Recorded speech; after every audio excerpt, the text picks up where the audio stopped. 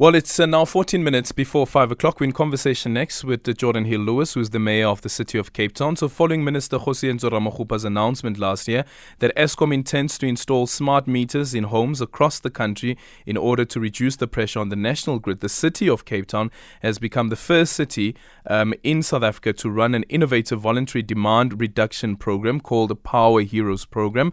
According to the mayor of Cape Town, the program is designed to assist the city to end load shedding, and Geordin Hill-Lewis is now joining us on the line. Mayor, good afternoon, and thank you so much for making time for us. Good afternoon, Aldrin. Great to be with you. So I find it very fascinating. And when I heard the minister make the announcement last year that this is the intention that Eskom has, and I spoke to an expert who then said that, quote, it's impossible. You can't remotely control the usage of electrical appliances. But here you have come up with a device. Tell us more about it. Oh, no, it's not. It's definitely not impossible. It's very possible. It's just a simple Wi-Fi enabled device that switches on and off your geyser during peak hours, and it's entirely voluntary. I know the minister said that these things are going to be installed across South Africa, and it sounded compulsory, and people freaked out about that. But ours is entirely voluntary. We're asking people to be power heroes and sign up for this program. You get the device. It works remotely. During peak hours when the grid is under most pressure, the city will remotely toggle off your geyser for 2 hours. You won't even feel the difference because a geyser doesn't cool down in 2 hours. And then if enough people sign up, we're looking for 30,000 households to sign up. We estimate that'll get us to 60 megawatts of power, which is enough to save an entire stage of load shedding for the city. So while, Cape Town is already one stage lower than the rest of the country always, and sometimes we 2 stages lower, we can now be either permanently 2 stages lower or even, an extra stage. So the potential is massive. So how does this work? Is it only for the geysers? It's only for the geysers, yes. You can actually volunteer to put other heavy duty things on it, like your pool pump. Mm-hmm. But I think most people don't run their pool pump. If they do have a pool, they don't run it during peak hours anyway. So I think for the huge majority of people, it'll just be their geyser. But we actually have opened it. We've allowed it to. You can voluntarily include other things if you wanted to. Yeah. Okay. So you sign up. You get the device. The device is then installed. Yes, we pay for it. We pay for the installation. Sure. So does that mean, as the household, you're no longer in control of the geyser? Do you give over control of the geyser to the city?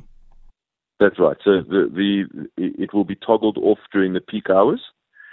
So it's not going to be kind of you don't know what's going on. The city will tell you. When the grid is under pressure, you get a message to say, right, it's toggled off, and it's off for the next 2 hours or something like that, and then it comes back on again. And hopefully you won't even feel the difference because a geyser is on for most of the day. And we get 60 megawatts of power for the whole city. Yeah. And do you know that from businesses how much you expect to save if businesses do sign up, outside of just the households?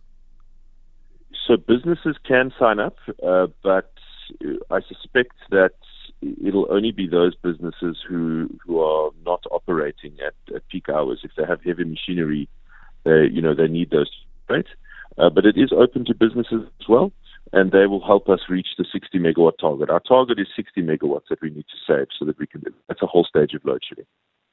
And with this device, is the city then able to say, like, let's say, for instance, now we were just reporting on the thunderstorms that happened in the Karoo, is that if there's a disaster that has hit a specific area in Cape Town, that based on that, then the city can say that only target this particular area instead of targeting the entire city?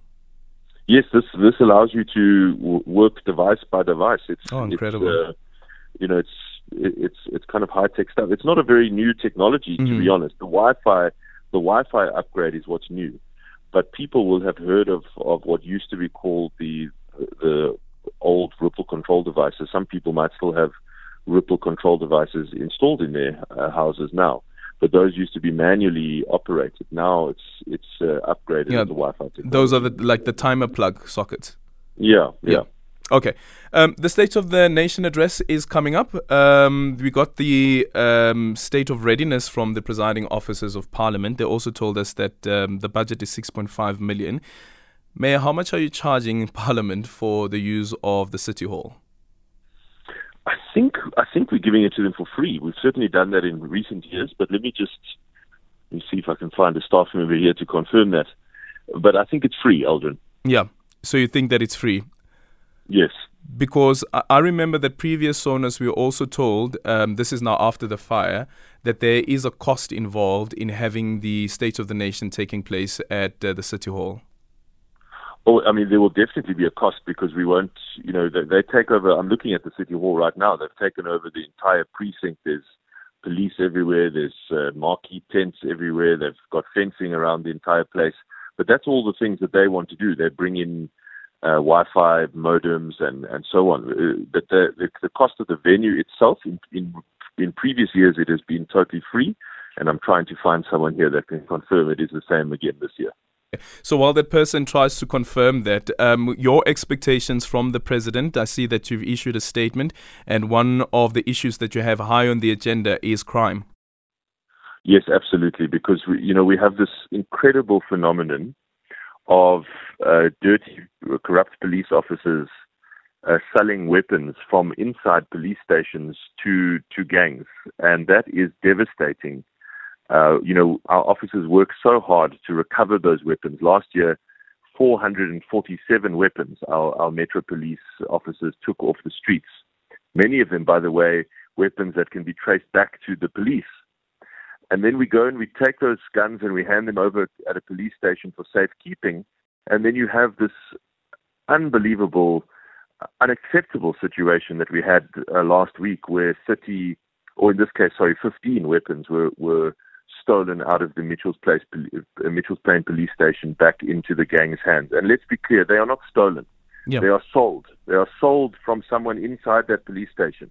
And that we have to have the president's attention to this. It's happening all over the country. Do you know how many weapons were taken again, I say in inverted commas, from the police last year? More than 760 weapons across the country were made their way from the police to gangs. So it's more than all the weapons we took off the street with our hardworking officers. Very disheartening when that happens. So we've got to have attention to that. Yeah, and the point that has been raised with regards to that as well is that police officers are involved. You've made this point now as well.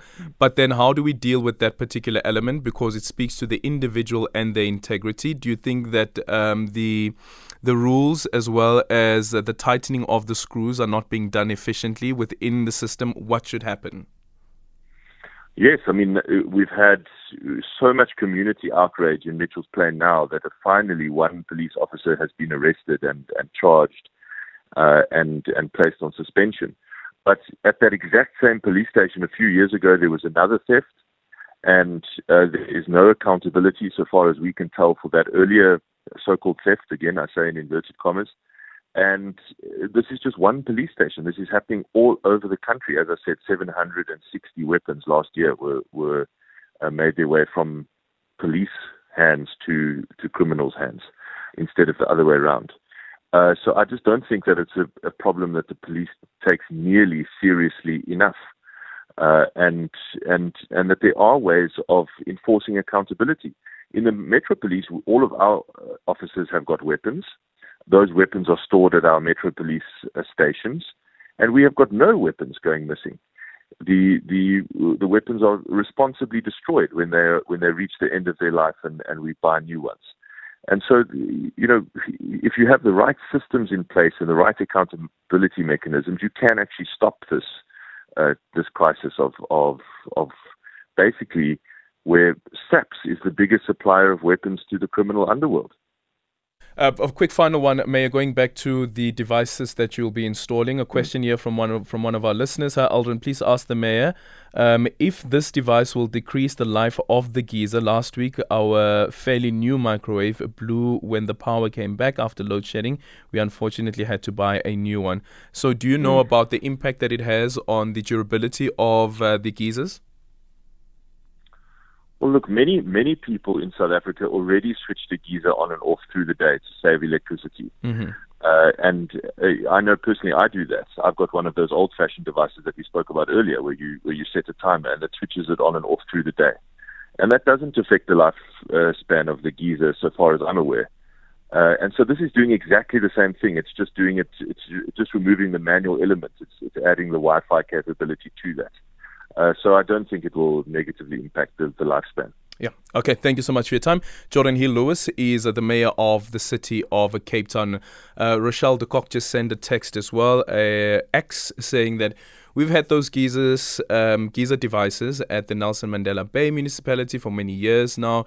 It helped them switch off geysers at times to avert power cuts during stage 1 load shedding.